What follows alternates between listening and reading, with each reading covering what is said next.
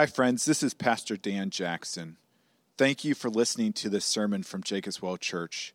My hope and prayer is that this message will be a blessing to you and lead you into worshiping and enjoying our great and gracious God. With that said, let me encourage you to use this message as a supplement to and not a replacement of a local church. Christ did not establish his church simply for us to consume messages, but so that we could be intimately invested in each other's lives as an authentic covenant community. Again, thank you for listening, and if you want more information about Jacob's Well Church, please visit our website at www.jacobswellgb.org. I'm one of the ruling elders here. If you don't know me, I'm a first service guy, and that sometimes happens. So, introduce yourself if you don't know me after. It'd be great.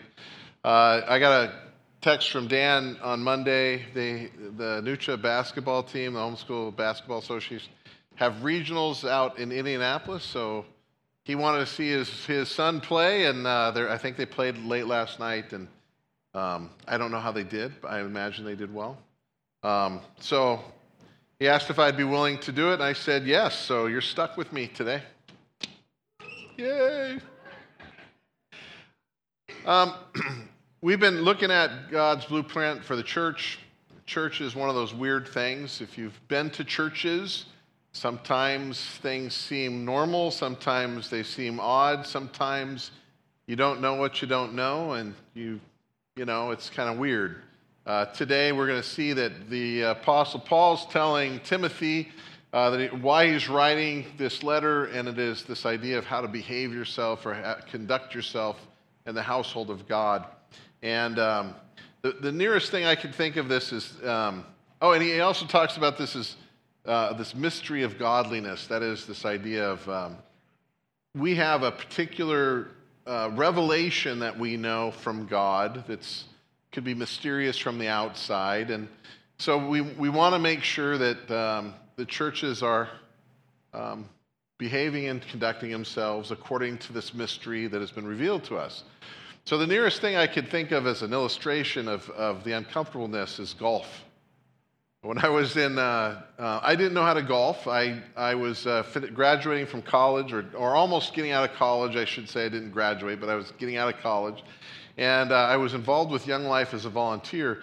And the regional director, Larry Anderson, for Southern California region, was trying to get me to consider going on staff with Young Life. And so he asked if I would be interested in going on this golf outing. It was a 3-day golf outing with just staff members of the Southern California region and committee members. In other words, people who are very influential with lots of money in Southern California, and all the staff people. And I knew that would be interesting, and I should probably make a good appearance. I said yes, and I didn't have golf clubs, so I borrowed some. I started practicing at a driving range so I wouldn't embarrass myself too much.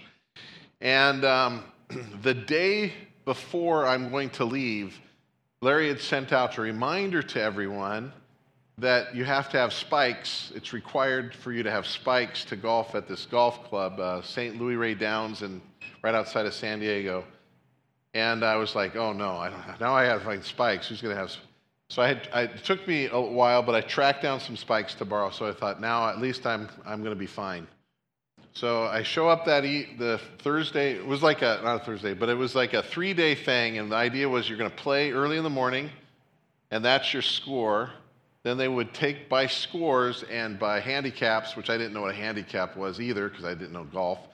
We're going to have a scramble. I didn't know what a scramble was, but I figured it out.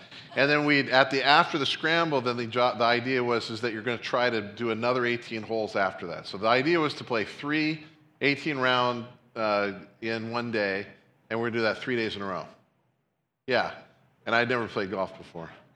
So I show up the evening before, I meet the people I'm rooming with, and get ready to go, and I head down to the clubhouse. We're going to have a very early breakfast with a little bit of worship. Larry Anderson was going to share a few things, and we're going to go.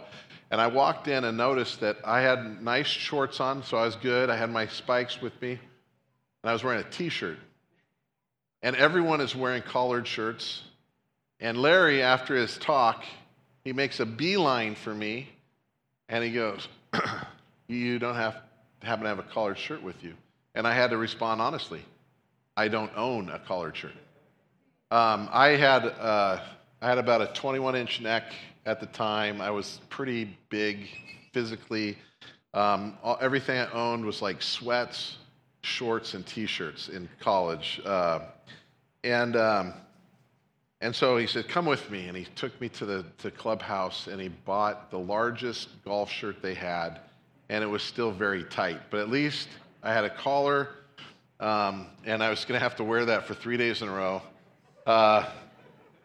But anyway, so we began golfing. And it's the things that I didn't know, right? So I'd be standing there, someone's putting, and my shadow's going between their ball and the cup. Evidently, they're not supposed to do that. They're looking at me like glaring daggers at me. I'm like, oh, what am I supposed to? Like, I had no idea what I was doing. It was weird. There's a thing about being in golf, like, I can know about golf, but until you're actually playing golf, you don't know what's going on. It's a mystery. It has to be revealed to you through playing. And it's similar with the church. Like, if you can recall the very first time, like, I grew up in the church, but I know many people who come to faith later in life, and the first time they come to church, it's weird. Why do they do these things? What's going on? Who are they? I introduce myself as I'm a ruling elder, Rania, and the people are like, what does that mean? You're an old guy. I get it, right? You think, why do they? And then Pastor Spencer comes up, and they go, why do they call him pastor and me the old guy? I guess it is because I'm old. I don't know. So there's all these weird things about church. So we find Paul is writing so that we might know how to behave and conduct ourselves based upon this mystery of godliness that we'll go over. So I'm going to read our text, we'll pray, and get started in it. Here's our text today. 1 Timothy chapter 3, verses 14 through 16. 14 through 16. 992 in the Red Bible. All right, hear now the word of the Lord.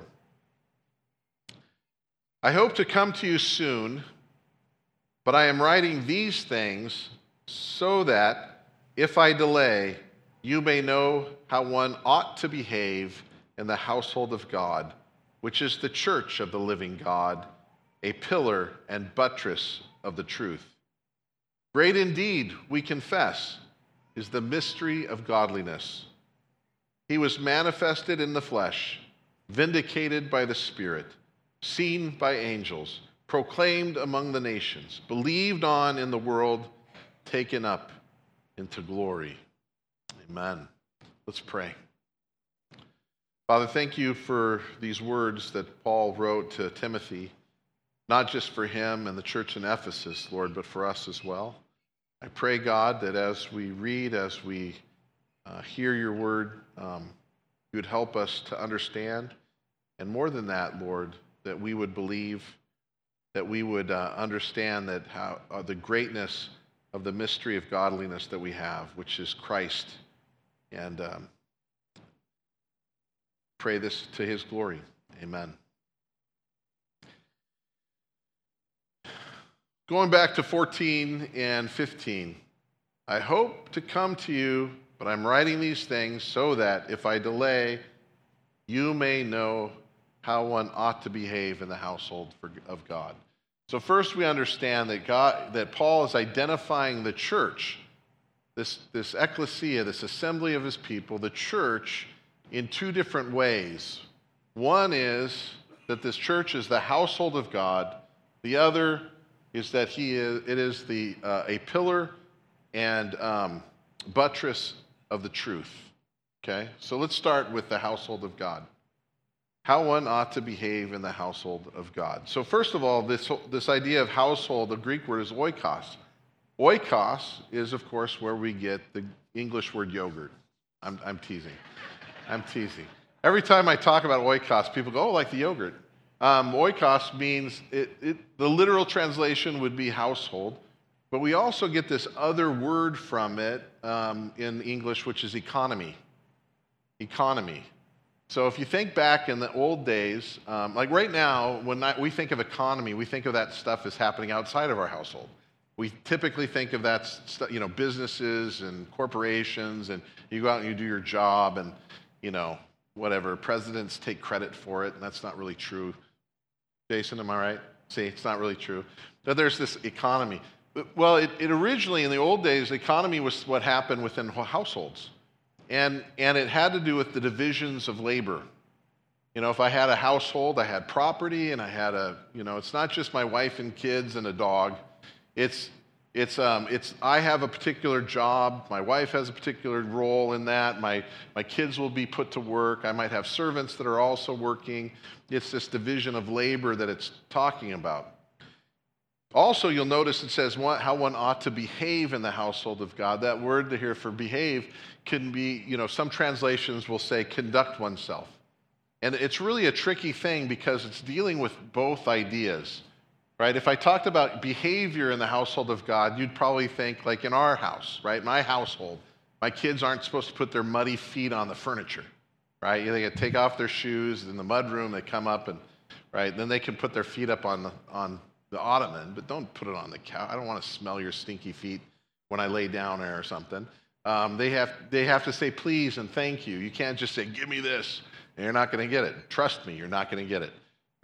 You have to say please. You have to be kind to your brothers. If you can't get along with your brothers or sisters, you can't get along with your friends, and so you don't get to see your friends unless you can play nicely with your siblings, right? So there's all these rules or ways in which we behave ourselves within our household.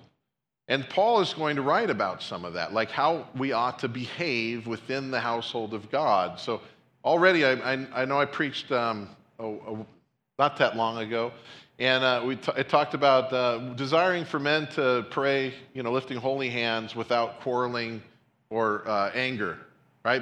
Why? Because men were having a problem quarreling with one another and being angry with one another, and you shouldn't behave that way. So it's here is the Apostle Paul, inspired by the Holy Spirit, is saying no, knock it off. Don't do that. It's not how you behave in the household of God. Another thing, though, that's going on is it has to do with the economy part, how you're to conduct yourself. How do we conduct ourselves as a church? And we saw that with the Apostle Paul saying, Timothy, you're supposed to appoint elders. Here's the qualification for elders. This is what elders are supposed to do. You're supposed to appoint deacons. Here are what deacons are supposed to do. This is what deacons are like. Even check out their women, and they're supposed to live like this, right? So you have this idea of behavior and also how the church is conducting itself. So he wants them to know these things. This is how you ought to conduct yourself in the household of God. But the second thing he says, too, is that the church is also, he says, a pillar and buttress of the truth. Pillar seems pretty easy to visualize. If you've seen ancient Greek or Roman buildings with pillars, right, columns, they hold the weight of things. So if it's a big structure, there'll be pillars within the building itself. Or outside, it's not just decoration that they have those columns up. It's actually holding up the front part of the roof. It's supporting its weight. Buttress is something a little different. Some translations might say ground of truth. And the idea of a buttress was that it's the thing that's helping to keep the building on its foundation, right? It's attached to its foundation. It's going to stay there. If there's an earthquake, if there's big winds or something, it's not going to come off. It's going to stay there, and that's what the buttress or ground was supposed to do. And so this is the church. It's a household. It has functions. We're part of it. We're God's children. We're his sons and daughters. And he's made elders and deacons for the church. And we're supposed to behave particular ways, but also we're a ground or a pillar and buttress of the truth. I want you to note that it doesn't say that the church is the truth. It doesn't say that the elders are the truth. We're a support and pillar and buttresses keeping the church in the truth. God's word is the truth. God's word written, God's word come flesh, Jesus who says, I am the way, the truth, no one comes to the Father except through me. That's the truth. And the church exists as something to support and keep this household in that truth. What does this mean? It means one is we have a responsibility to make sure that that's happening. Right? If I come up here and I kind of give off some weird doctrine, and the Spirit is saying to me that we should all, do something weird. I don't know. Make something up. We should all dance in circles before we say amen after we pray. Well, that sounds dumb, but it could be more subtle than that. I had a conversation with a priest about the Assumption of Mary, a doctrine that Mary was sinless, that she never sinned, and that not only was she immaculately conceived. By the way, immaculate conception that the Catholic Church believes is not that Jesus was immaculately conceived. It's that Mary was immaculately conceived, so she didn't have original sin, and so Jesus didn't have original sin. And because she didn't have original sin, she didn't sin. And because she didn't sin, she didn't die. She was assumed body and soul into heaven. You know where they got that from? Not the Bible. Not the Bible. And so when I was talking to this priest, he basically was saying that the church is what has the truth, and because the church is what the Bible came from, their traditions and what they interpret of the Bible is the truth, right? And that totally contradicts what Paul is saying to Timothy. The church is not the truth. God's word is the truth. And we can't go off. We can't just make stuff up. We can't just decide things that are not buttressing and supporting the truth that we have in Scripture. Does that make sense? One of the things I like about our Presbyterian system is that I can say something, preach something, and people will feel free to disagree with me. I love it. But they'll, send me an email, or they'll, stop me before we get out here and we'll have to talk about it. You know why? Because they're looking in Scripture, and then we're having a conversation about what? What is it that God's Word is saying? It's about God's Word, right? And I can't imagine, right, if I was going to have a cult, what I would probably do is not let you guys read your Bible for yourself. I would keep you in ignorance, and through the rituals of our church, just say you're fine, as long as you give me 10% of your money. That sounds familiar, actually, doesn't it? Well, it's a lie. You know what another lie is? I know that sounds like I'm talking about the other people. Let me talk about us. We belong to a household of God, which means we're family. That there are things that we ought to conduct ourselves in certain ways and behave in certain ways towards one another. I don't know, about 50 years ago or 40 years ago, there was this decision by some people to think, hey, you know what we should do? Let's ignore 1 Timothy, and let's orient our church based upon a consumerism. And what we'll do is we'll attract more people by appealing to their own interests. We'll make it seeker sensitive. What we'll do is since you're consumers, we're going to treat you as consumers, and that you're going to come to church to consume religious goods and services. In other words, you're going to come to church to be entertained by our music.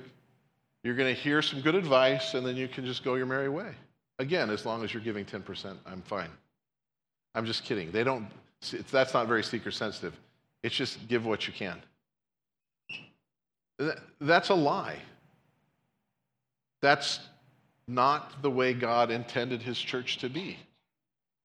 You're part of God's household, and there's expectations for you to participate in what it means to be his household. And there's a way that we're supposed to conduct ourselves, and there's a way that we're supposed to do things. We can't just make it up. And we can't just let you sit there and pretend that what you are is just a consumer of religious goods and services. What you are brothers and sisters in Christ. Or if you're not a brother and sister in Christ yet, we sure are praying that you become one. That means that our lives are connected in such a way that it matters whether you're here or not. That you're here to participate in the worship of the service, to commune with Christ and each other. That means when you have a disagreement, when you have something against one of your, or again, brothers and sisters in Christ, you make sure that you're reconciled. That you go to them, like Jesus said, and tell them that you've sinned against them. That there's reconciliation that happens. Why? Because this isn't just some store that you get to consume from. It's the church of the living God, the household of God, and it's the pillar and ground of truth. Now, and buttress of truth. Now, you have this part where this is the fun part. Now he's going to tell us about what we confess as the church.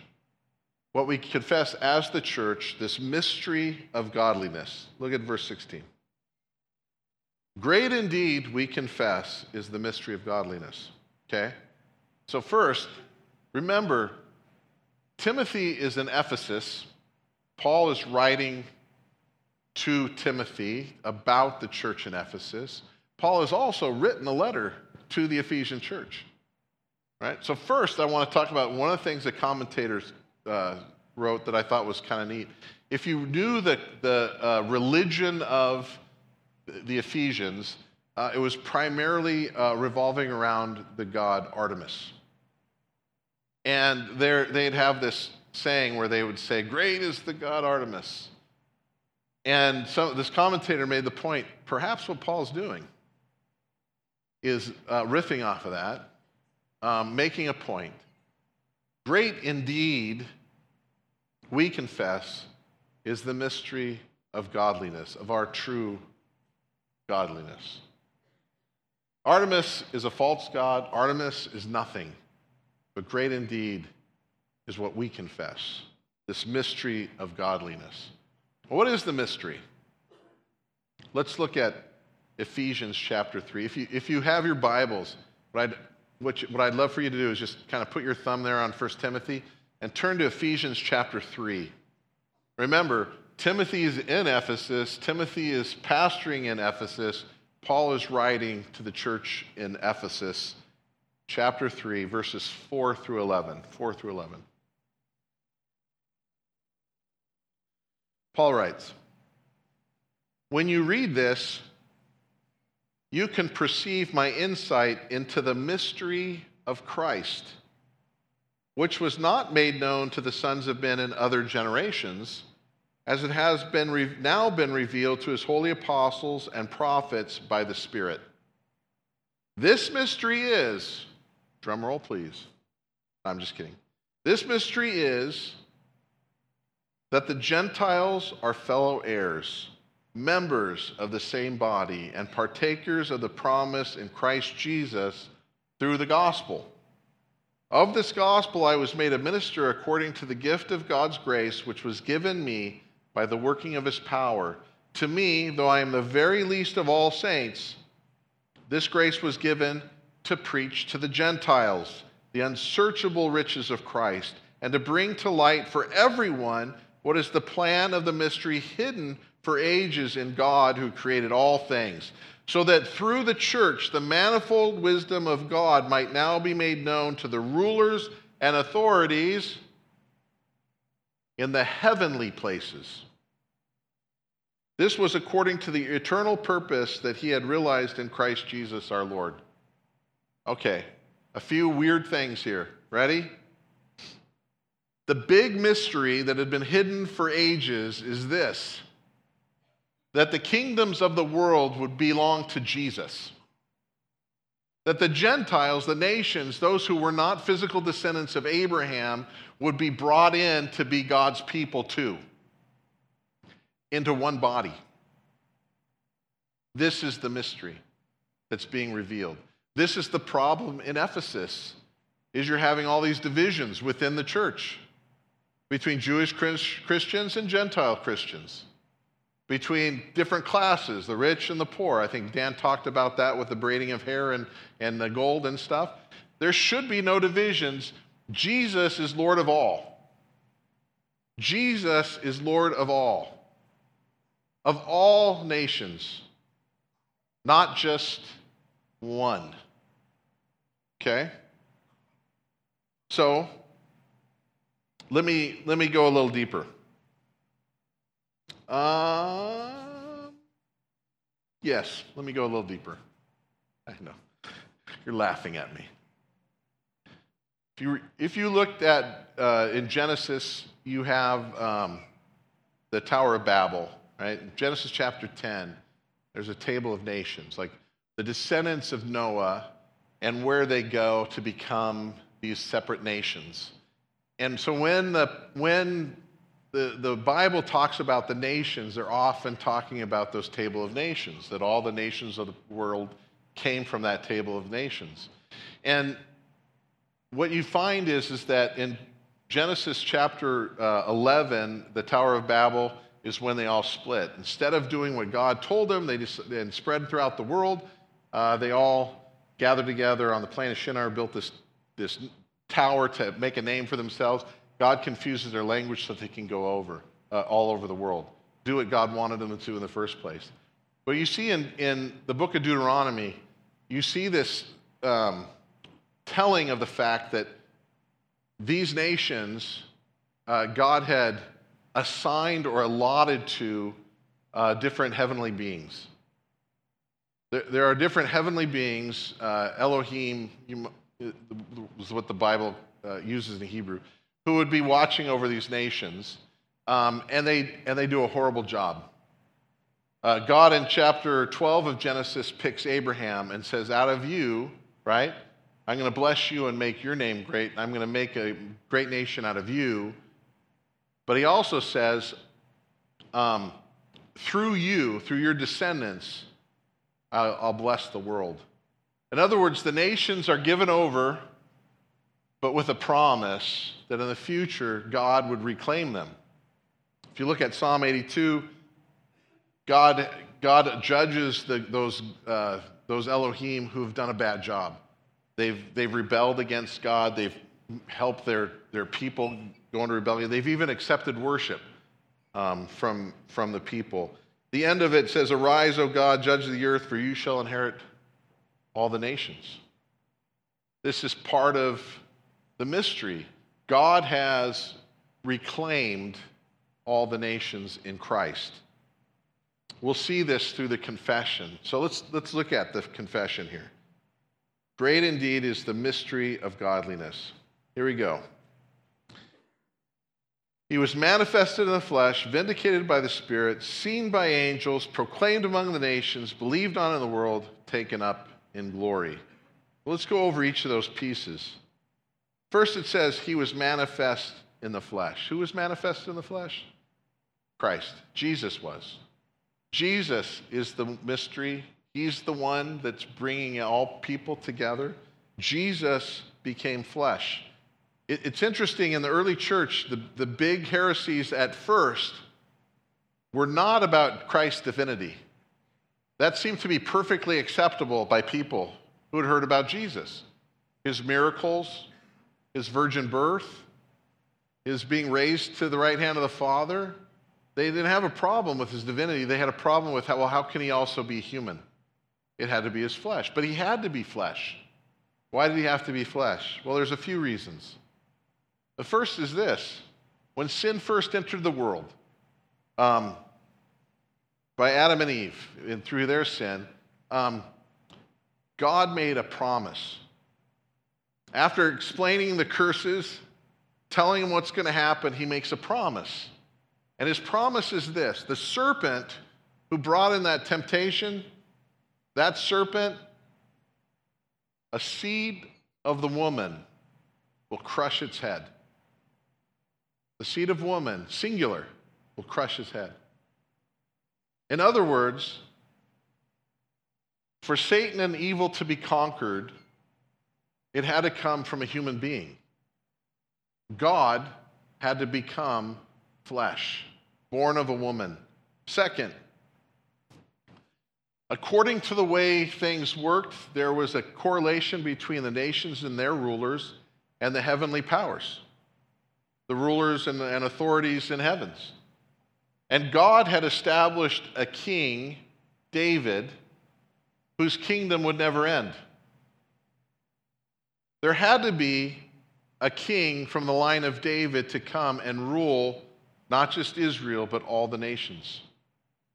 So Jesus was born, not just a descendant of Abraham, but a descendant of Judah, a descendant of David. So as people call out to him, Son of David, this is a royal title. Jesus is the king, who would be the king not just of Israel, but the king of all the nations. Third is it was necessary for the covenant with Israel to be fulfilled so that it could be extended in ways which would make it possible for the rest of everyone else to be able to come in. So he had to be born under the law. So Galatians 4 and 5. But when the fullness of time had come, God sent forth his Son, born of a woman, born under the law, to redeem those who were under the law, so that we might receive adoption as sons. It was necessary for Jesus to be born as a human being to fulfill all these things, to take on our sin, to crush the head of the serpent, to be the eternal king, and to redeem those who were born under the law. Then it goes on and says, vindicated by the Spirit. He was manifested in the Spirit, he was vindicated by the Spirit. Or manifested in the flesh, vindicated by the Spirit. Vindication, this is my wife after the first service said, you should probably define vindication. That's a good idea. Someone who's vindicated is someone who's been pronounced not guilty or justified or right? So, I'm having an argument with Scott Jansen over some, finer point of theology, and, we call it Pastor Dan, and Dan agrees with me, and then I'm vindicated, right? No, or whatever it might be. You get it's this idea of an announcement or a proclamation of being in the right, of being justified or not guilty, those types of things. And you go, okay, that makes a lot of sense. We've been vindicated by Jesus. I'm justified by him. Now, you go, okay, our proclamation, the confession of the church, of the household of God, of the ground and the pillar and buttress of the truth, is that Jesus was vindicated by the Spirit. And you go, I don't remember when that happened. When was that? Well, this is the resurrection. The resurrection. Listen to Romans chapter 1, verses 1 through 4. Paul, a servant of Christ Jesus, called to be an apostle, set apart for the gospel of God, which he promised beforehand through his prophets in the Holy Scriptures, concerning his Son, who was descended from David according to the flesh, and was declared to be the Son of God in power according to the Spirit of holiness by his resurrection from the dead, Jesus Christ our Lord.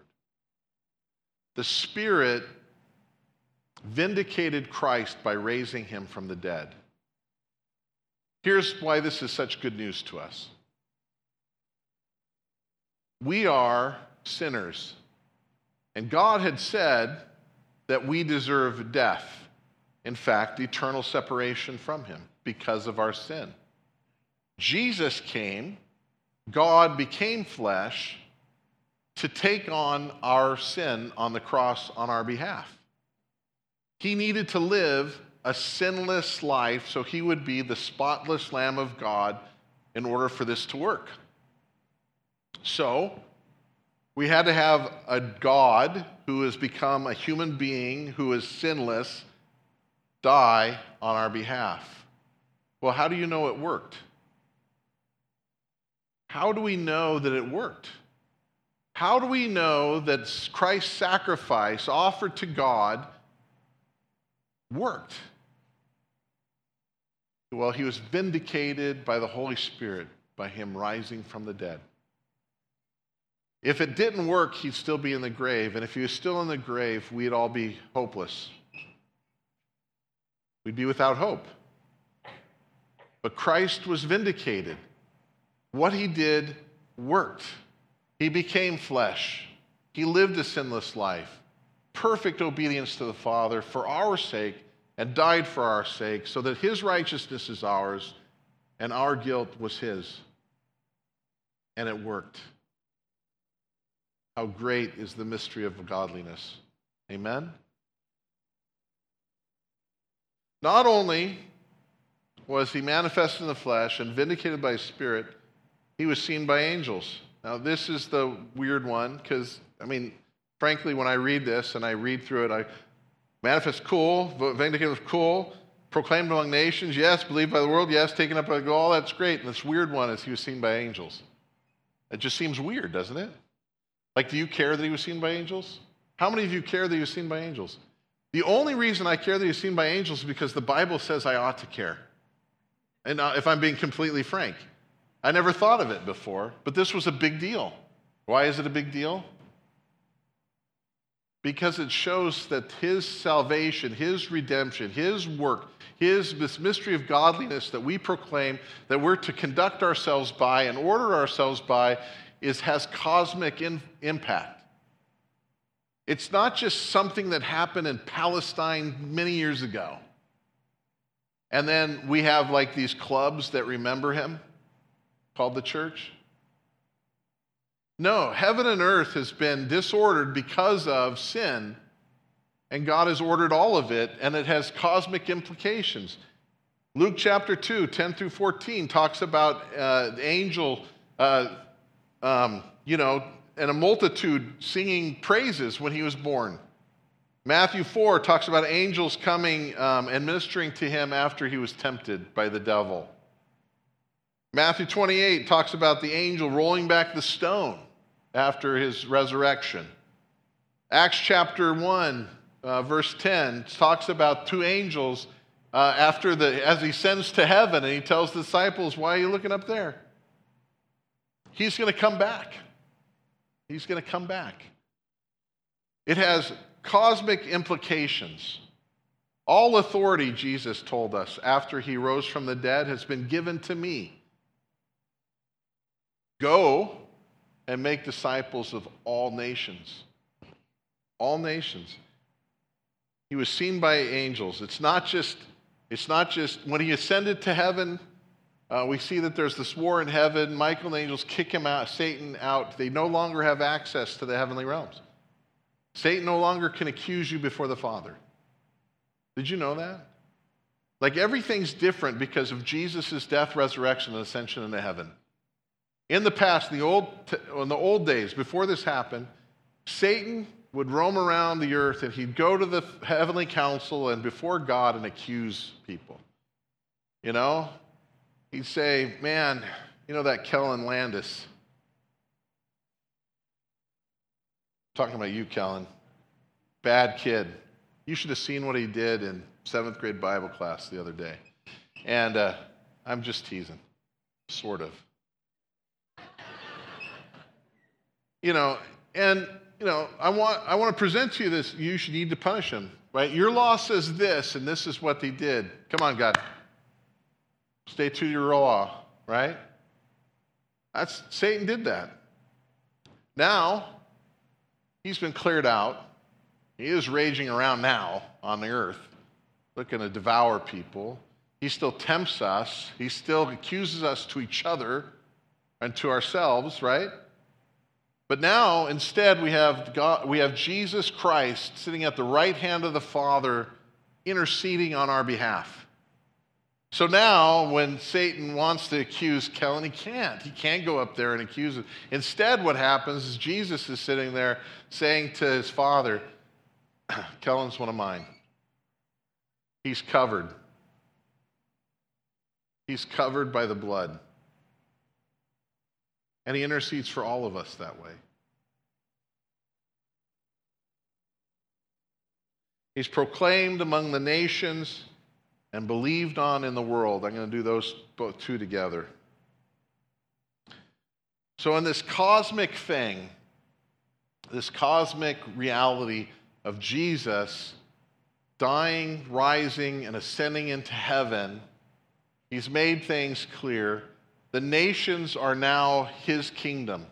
When Satan tempted Jesus and he brought him up to the temple and showed him all the kingdoms of the world, and Satan said to Jesus, "See all these kingdoms? I'll give them to you if you bow down and worship me." You'll note that Jesus did not say, "Well, those don't belong to you." You know why? Because they did belong to him. They did belong to Satan. But Jesus loved the world that he gave his own life for the world. And now, he says, after his death and resurrection, all authority has been given to me. Go make disciples of all nations. All nations. This was foreseen, his ascension into heaven, where he sits at the right hand now, was foreseen by Daniel. Let me read. This also works for taken up in glory. Daniel chapter 7, verses 13 and 14. I looked, and there before me was one like a son of man, coming with the clouds of heaven. He approached the Ancient of Days and was led into his presence. So get this. This is not the second coming. This isn't Jesus coming on the clouds here. This is him in the clouds going to the Father. He's ascended to heaven, and he's going in the clouds to the Ancient of Days. He was given authority, glory, and sovereign power. All peoples, nations, and men of every language worshiped him. His dominion is an everlasting dominion that will not pass away, and his kingdom is one that will never be destroyed. Amen? Great is the mystery of our godliness.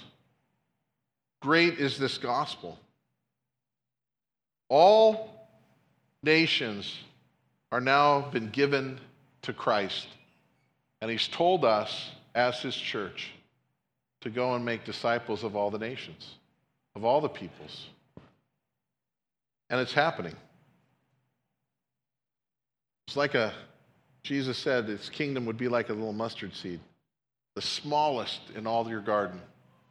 But in the end, it would be the biggest, right? In Daniel, another vision Daniel had was this rock that tumbles down off of a hill and topples the kingdoms of the world. And that rock becomes a mountain that encompasses the world. This is what's happening in our day. The gospel is being proclaimed to all the nations, and people are coming to know him. People are coming into faith in him and becoming part of his household. Everywhere. Everywhere. Now, I get it. If we watch the news, if we're looking at our social media and all sorts of silliness, it feels like somehow Jesus lost. Now, things in our day kind of go in ebb and flow, and things will get better and things will get worse. And right? Sometimes we feel like we're living in the worst time possible in the world. I think that's kind of funny. When would you rather have lived? Where would you, right? The issue is this. Satan is a defeated foe. The kingdom of God is advancing, and it's going to continue to advance. And there's nothing Satan can do to stop it. And it's growing like mad. Now, in America, I think we've been stumbling as a church. Why are we stumbling as a church? And I'm not just talking about Jacob's Well, I'm talking about the big C. Well, I think sometimes we believe that things are just going south and we give up. I think sometimes we're caught in that consumer mentality that I'm not going to do anything unless I feel like it. Like unless, worship gets better or something, or the pastor, get that Ron Young guy out of there, get Dan back or something. I don't know. We need motivation, or I don't know what it is. But we're on the victorious side. The great mystery of godliness is a cosmic conquering Savior who has done everything needed for us, for our godliness and for the salvation of the world and the nations. And he's given us a task of not only being reconciled one to another, but reconciling all the nations to him. And that's why this mystery that is proclaimed is great indeed. There's all sorts of people who have little mystery cults. Always have.